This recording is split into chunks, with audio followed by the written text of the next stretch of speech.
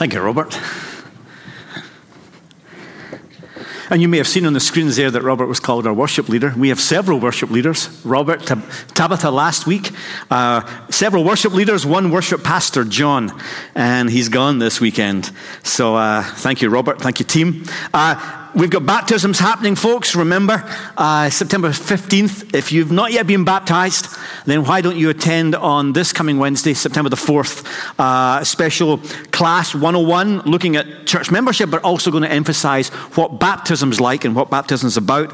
I think a couple of weeks back I said something along the lines like, a real donut isn't a real donut unless it's dipped. And the same goes for Christians, okay?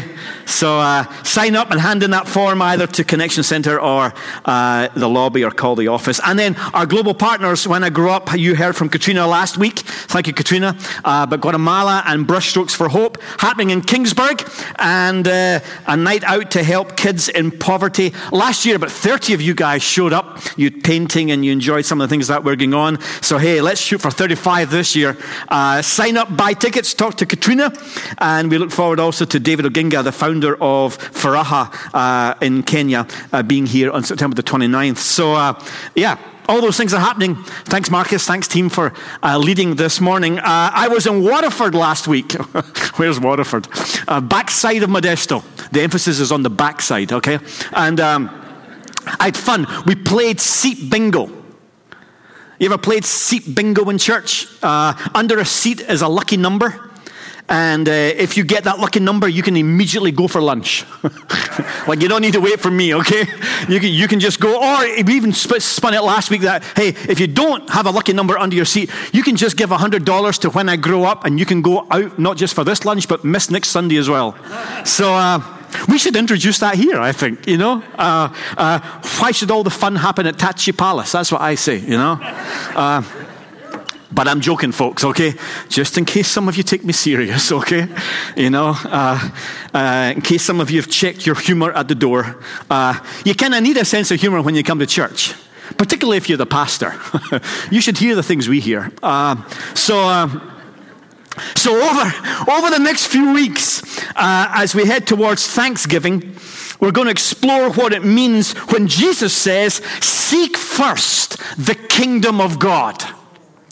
And Christianity and following Jesus is not about sitting an entrance exam to get into heaven one day, but it's about living now in the kingdom of God. For those of you who think theologically, it's called a realized eschatology. But let's define what a kingdom is, because that's not common language for us, kingdoms. Well, here's a definition on the screens. A kingdom is any realm that is uniquely our own, where our choice determines what happens. The range of our effective will. That sphere where what we say goes. There's a definition of a kingdom. Okay? Now, you and I, we have our own little kingdoms. I get into my car and I turn on my radio and it goes to my preferred station, 95.7 classic rock. In my car. In my car and in my shower, I do a mean Mick Jagger. Just so you know, okay? Too much information, okay? The seat in my car is positioned just where I want it to be positioned. The mirrors are just as I want them to be. There are no fries in the cracks between the seats. There's no trash or coins in the cup holder. There's no sticky fingers on the steering wheel. This is my kingdom, my car. I walk into my office and the books are arranged just the way that I want them. My papers are in the right order I want them to be in. Mail is sitting there in my mailbox. There are memos right next to my phone. Why? Because it's my kingdom. I walk into the house at the end of a busy day. There's an easy chair with slippers lying by it. There's a Pepsi and cookies just laid out waiting for me. There are steaks cooking on the grill. Why? I've walked into the wrong house. Here's the core message of the Bible.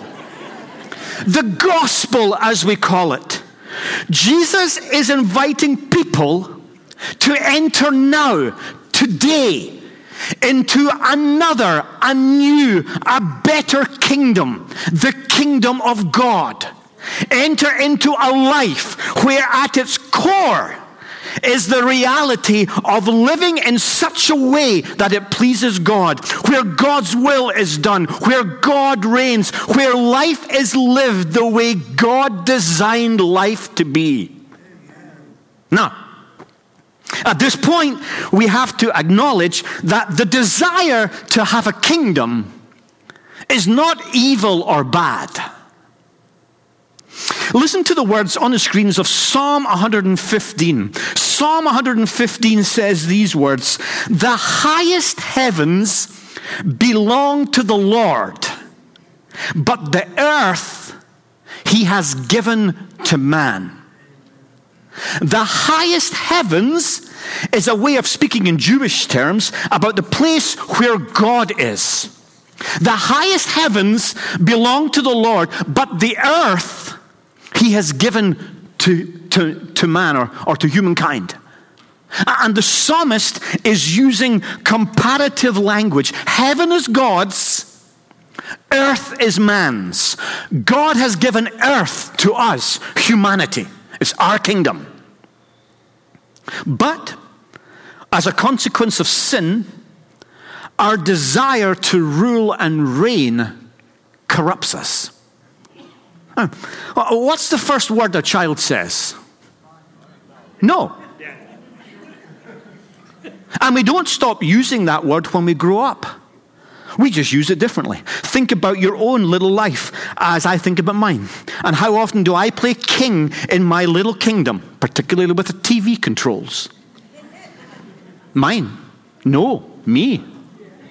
How many managers and employers rule and reign in their little kingdoms, and every day their word is law, their will is supreme, and they rule and they reign?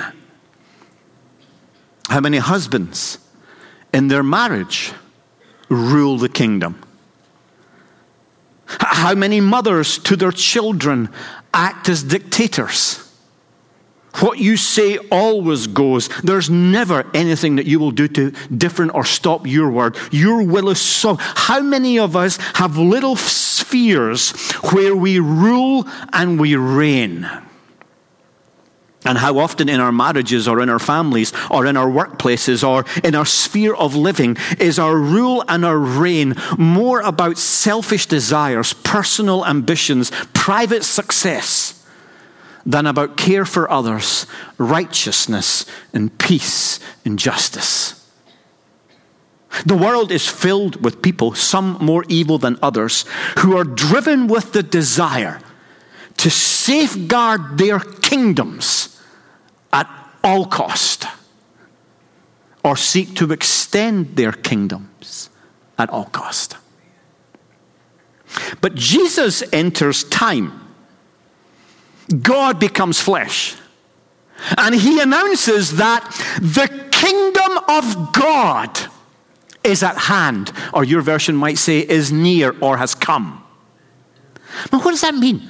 That the kingdom of God has come. Or some versions of the Bible, like not so much versions, but if you were to read Matthew's gospel, he will use the term kingdom of heaven, because Matthew was written to a Jewish audience, and a Jewish person wouldn't use the name God. So the kingdom of heaven, it is called in Matthew's gospel, Jewish gospel, more than in Mark or Luke or John.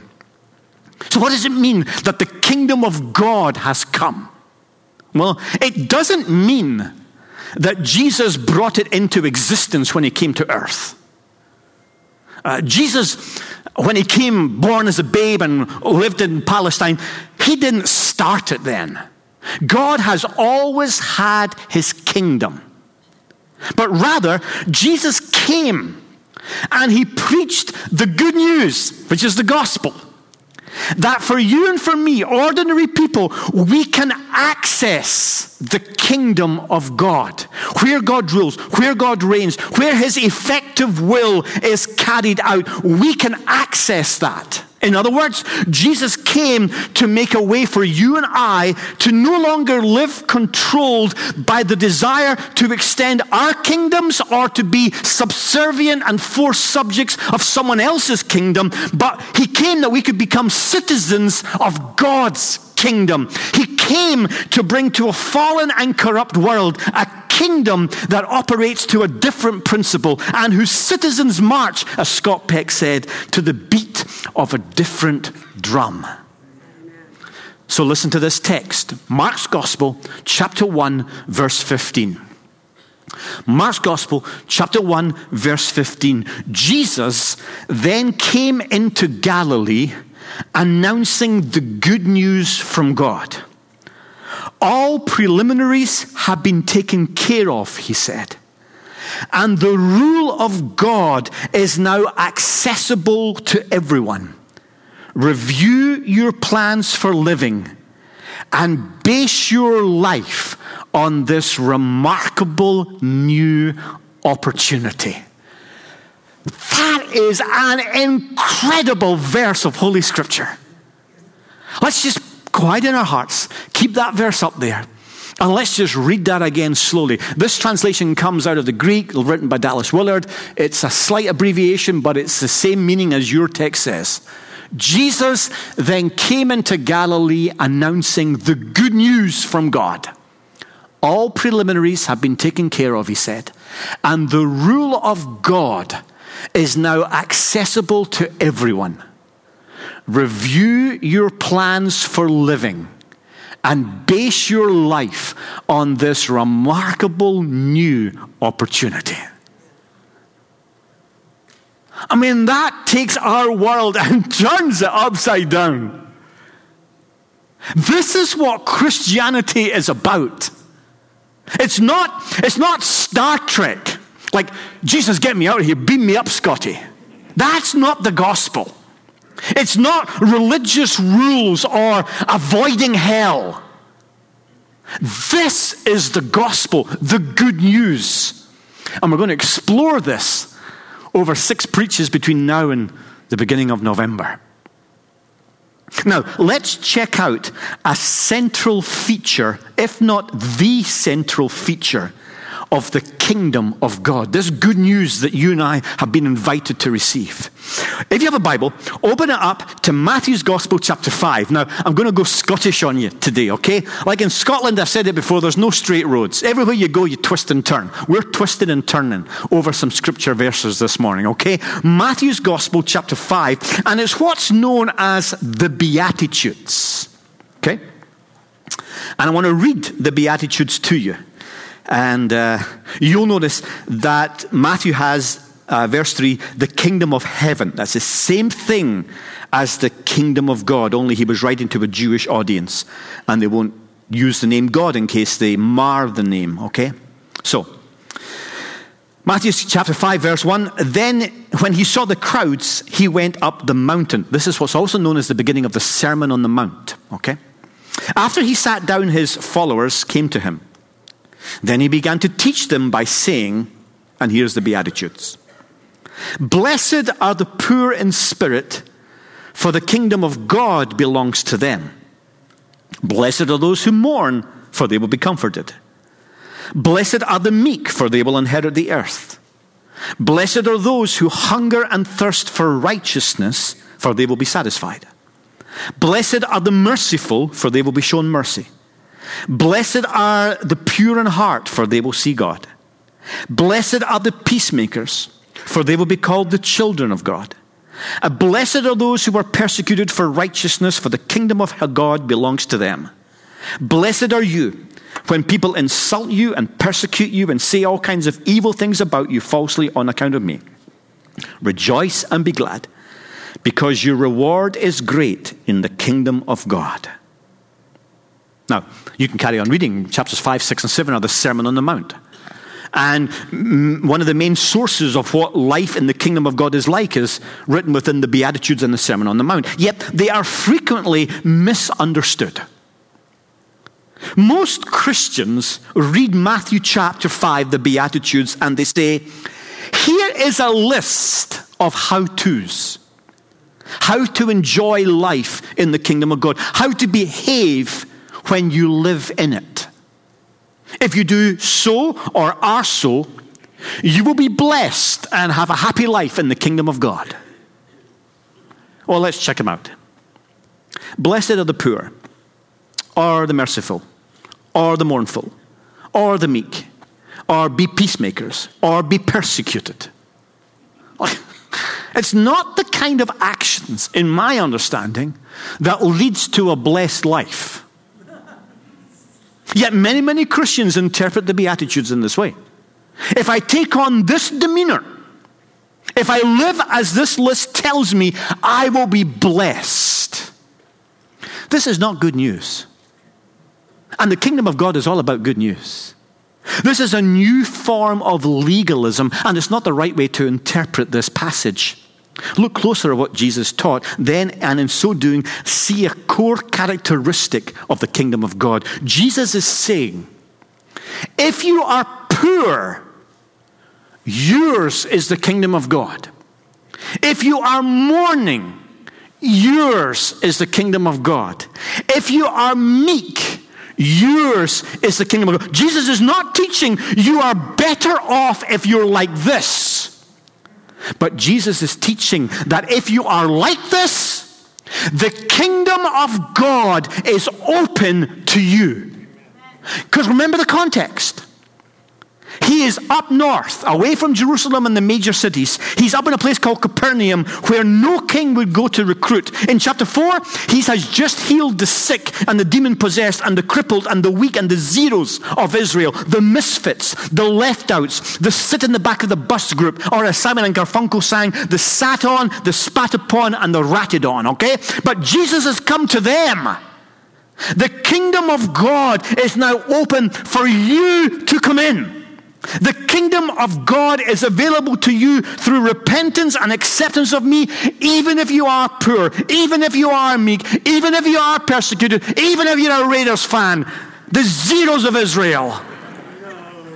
Doesn't that just cause you and me want to run out and tell our friends, you can come. You can come. So you didn't graduate top of your class. Who cares? So you aren't the biggest farmer in the valley. So what? So you wouldn't win a Mr. Personality contest or a Miss Beauty or a Mr. Beauty contest. So your classmates don't stand aside when you walk into school and sing 3 verses of How Great Thou Art. So what? That's how you get on in the kingdom of this world.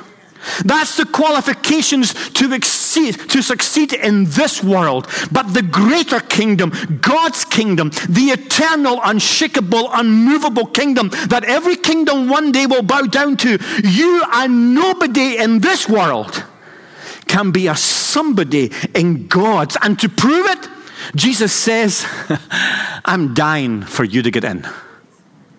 I'm dying for you to get in. What freedom, what peace, what joy, what value, what rest, what love, what honor. In this kind of kingdom, there's no silly competing with each other. There's no stupid one-upmanship going on. There's no crazy, I need to have this to keep up with the Joneses. There's no ludicrous, I've got to succeed, got to win. There's no power struggles. There's no some grade A's and some grade F's. There's no, it's who you know that counts mentality. Not in the kingdom of God. You can be old and misshapen and bald and short and ugly and crooked teeth. You can be single or divorced. You could be in a good paying job or have no job. You can have your ears pierced, your tongue pierced, even your belly button pierced. You could be from the right side of town, or you could be from the wrong side of town. Heck, you could even be from Wisconsin. Two women from Wisconsin realized that their apartment's on fire. So they go out onto their balconies. Help, help, yells one of the women. Help us, yells the other woman. Maybe it would help if we yelled together, said the first woman. Good idea, said the other woman. Together, together, together. Anybody from Wisconsin here? That's just too bad for you. Okay. Jesus is causing the listeners. Now, who were the listeners? The paid up members of the Christian club. The Pharisees, the clergy, the righteous. He was causing them to reevaluate, revise who's in and who's out. Who's making the kingdom that has been promised and is now being realized. Talk about radical and revolutionary. This was his first sermon on the block. You could get killed for this kind of talk. And as Jesus stepped into time to bring God's kingdom near, to make it come, he immediately highlights the central distinction of this kingdom compared to every other kingdom of this world. And what would most distinguish the kingdom of God with all the other kingdoms was, this was an inclusive kingdom, not an exclusive kingdom. It's kind of interesting for me, therefore, that most churches that I speak in have become exclusive. The king of this kingdom is more interested in who he can get in it rather than who he can keep out of it.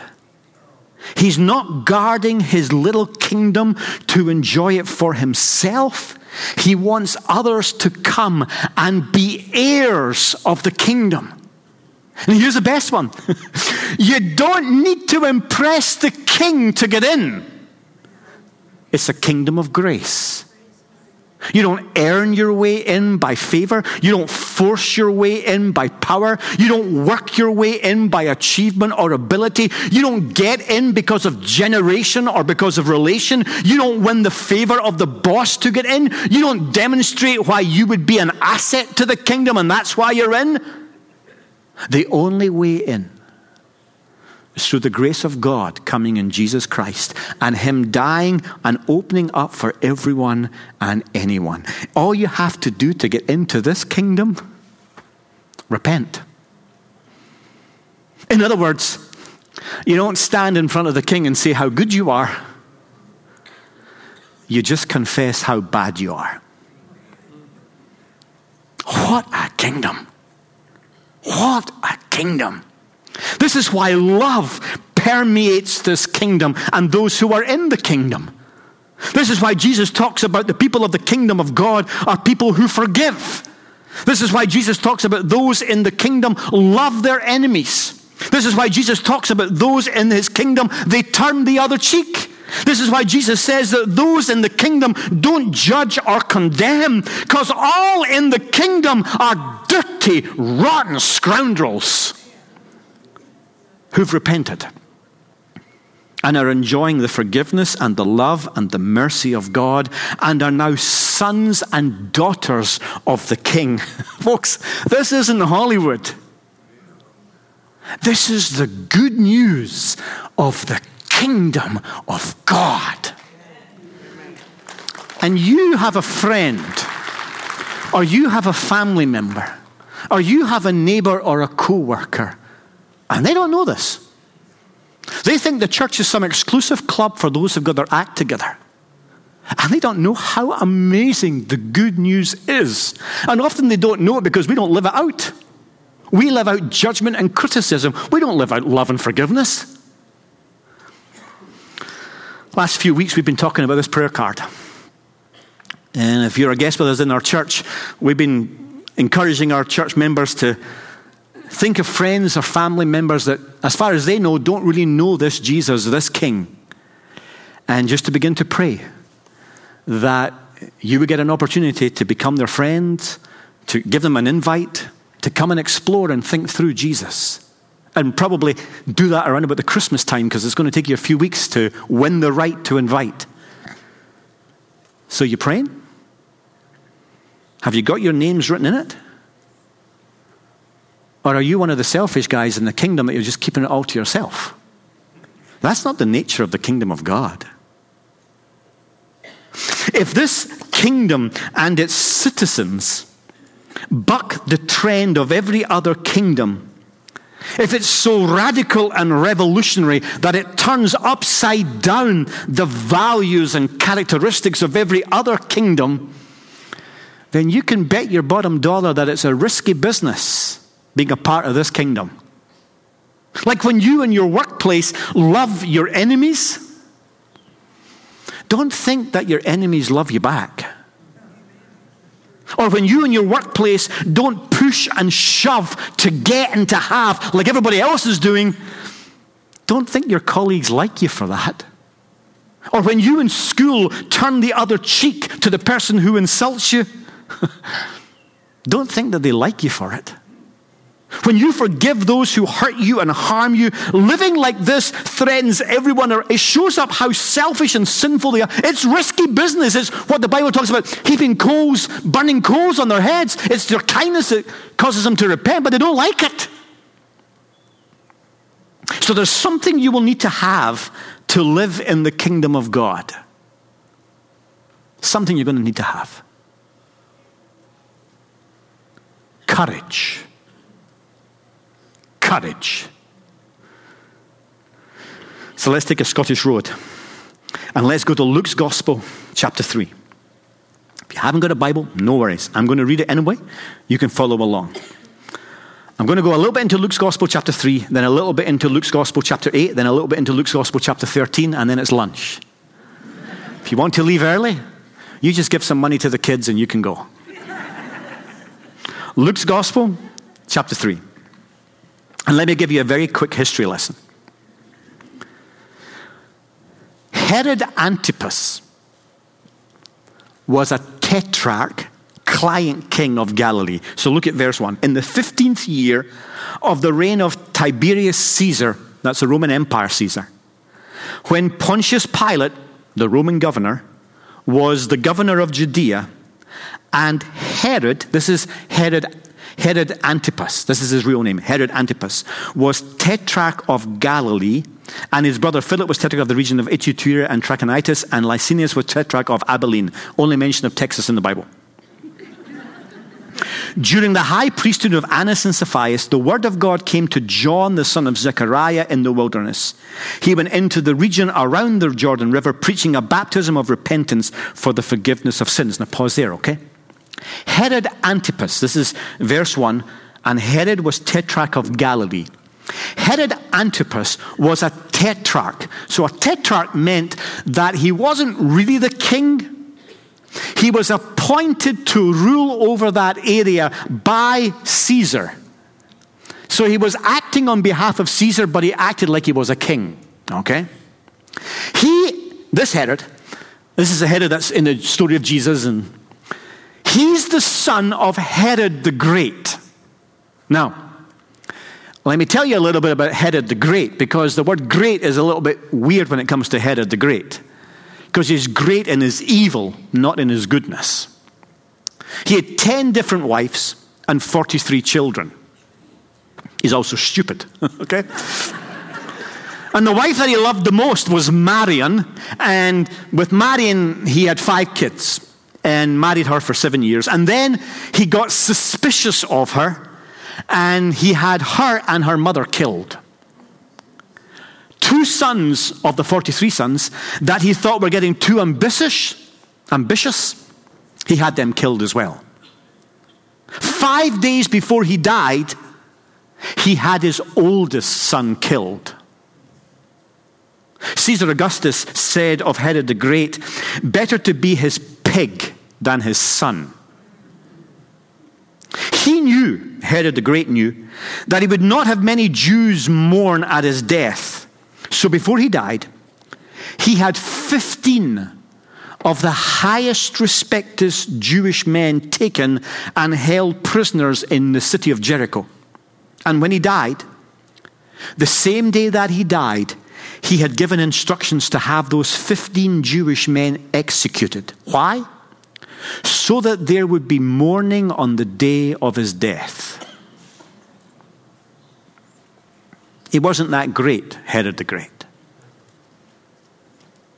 Antipas, this Herod in chapter 3 verse 1, was a son of this king, this Herod the Great.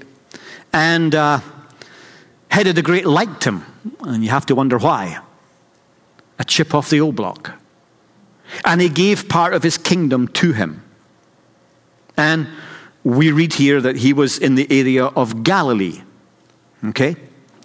Now check out verse 19 of Luke's Gospel chapter 3. We were introduced at the end of verse 3 to a man called John. That's John the Baptist. Okay?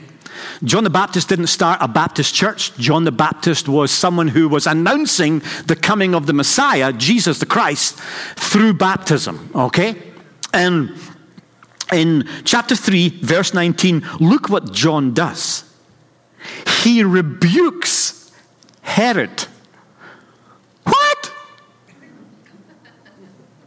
What courage, what boldness. And he ends up in prison because of this here. Look at verse 20. Herod locked him up, John in prison.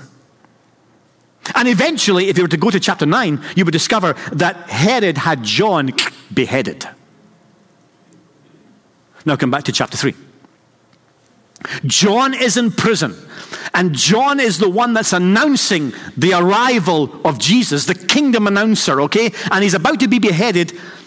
Where does Jesus, who John was announcing, go? Well, if it was me, I'd go as far away from Herod as I possibly could. No.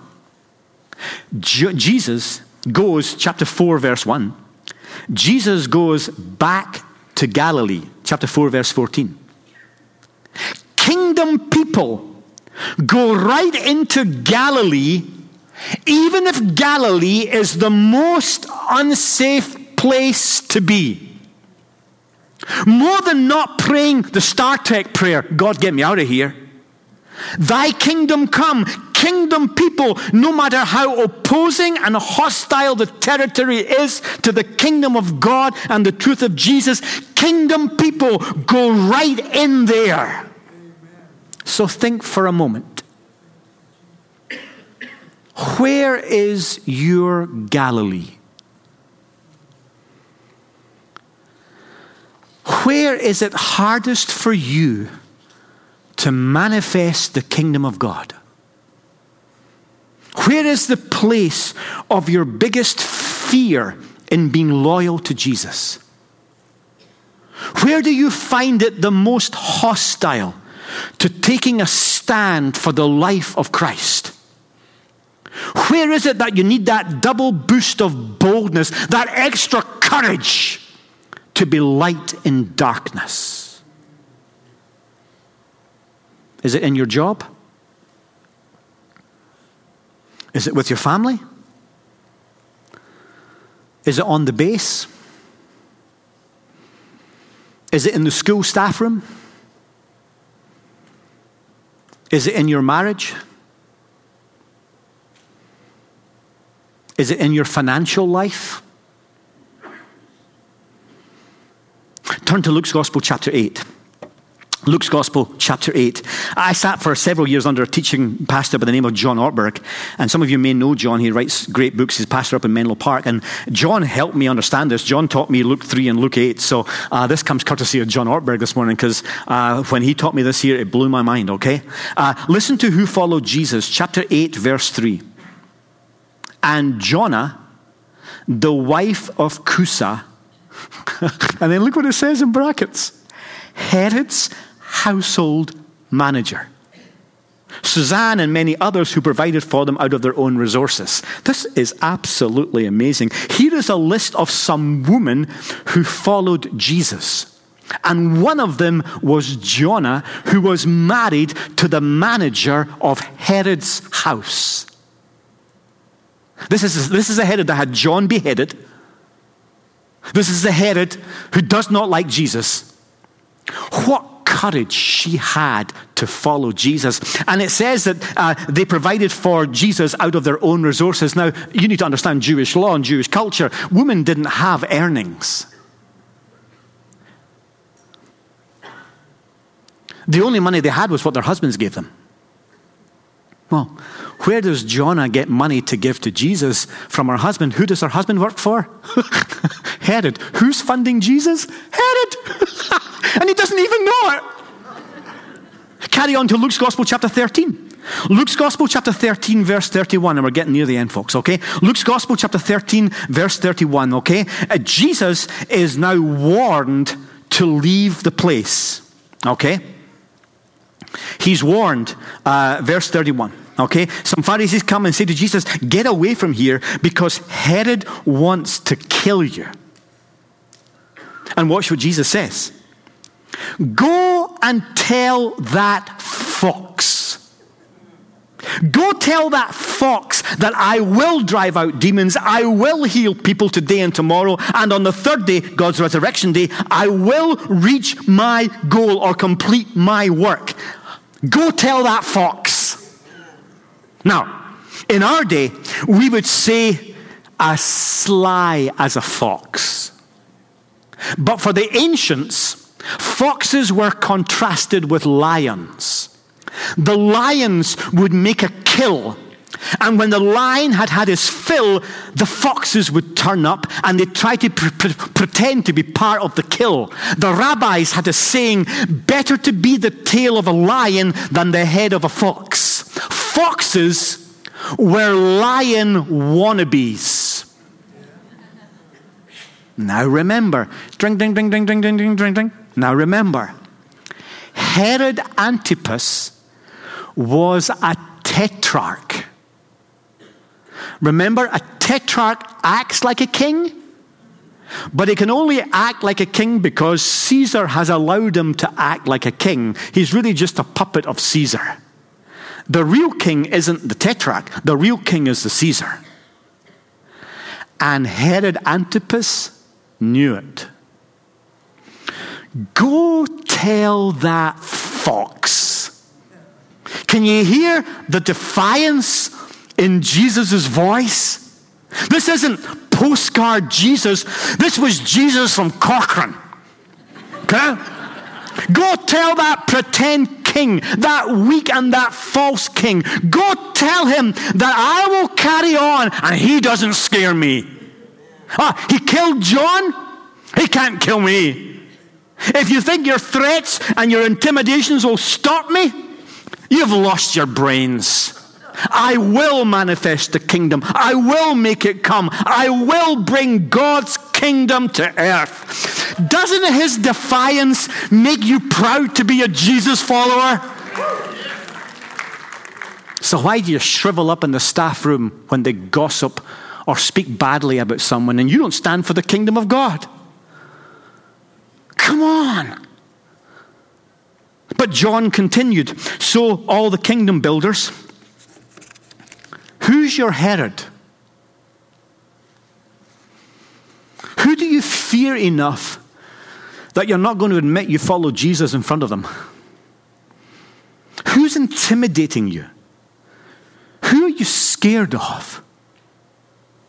Who's keeping you from abandoning your life for the sake of the kingdom of God? Who's stopping you from living and bringing the kingdom of God to your sphere of rule and reign? Go tell that fox. Now watch the parable. He describes Herod as a fox, but look at verse 34. He describes himself as a hen. Now think about it. A hen cannot attack a fox. A chicken has no means to kill the fox. The only action the hen can do is gather her chicks under her and die for them. And Jesus knew what was going to happen. And Jesus knew what the fox would do to him. But know this. Only in fairy tales do tortoises beat hares. Only in Disney's Chicken Run do hens beat foxes. But listen. In the kingdom of God, a dead hen beats a living fox. Upside down is the right way up in the kingdom of God. Seek first the kingdom of God. A bolder and braver way to live there isn't. A bigger and a grander life you'll never find. A more criticized and disliked life you'll also not find. But this one, this kingdom of God one, this gospel life, it's eternal. It doesn't end. Do the math. You want to be a king in your own kingdom? Go ahead, but a casket's taking you out of it one day. Or do you want to join in God's kingdom where there ain't no caskets?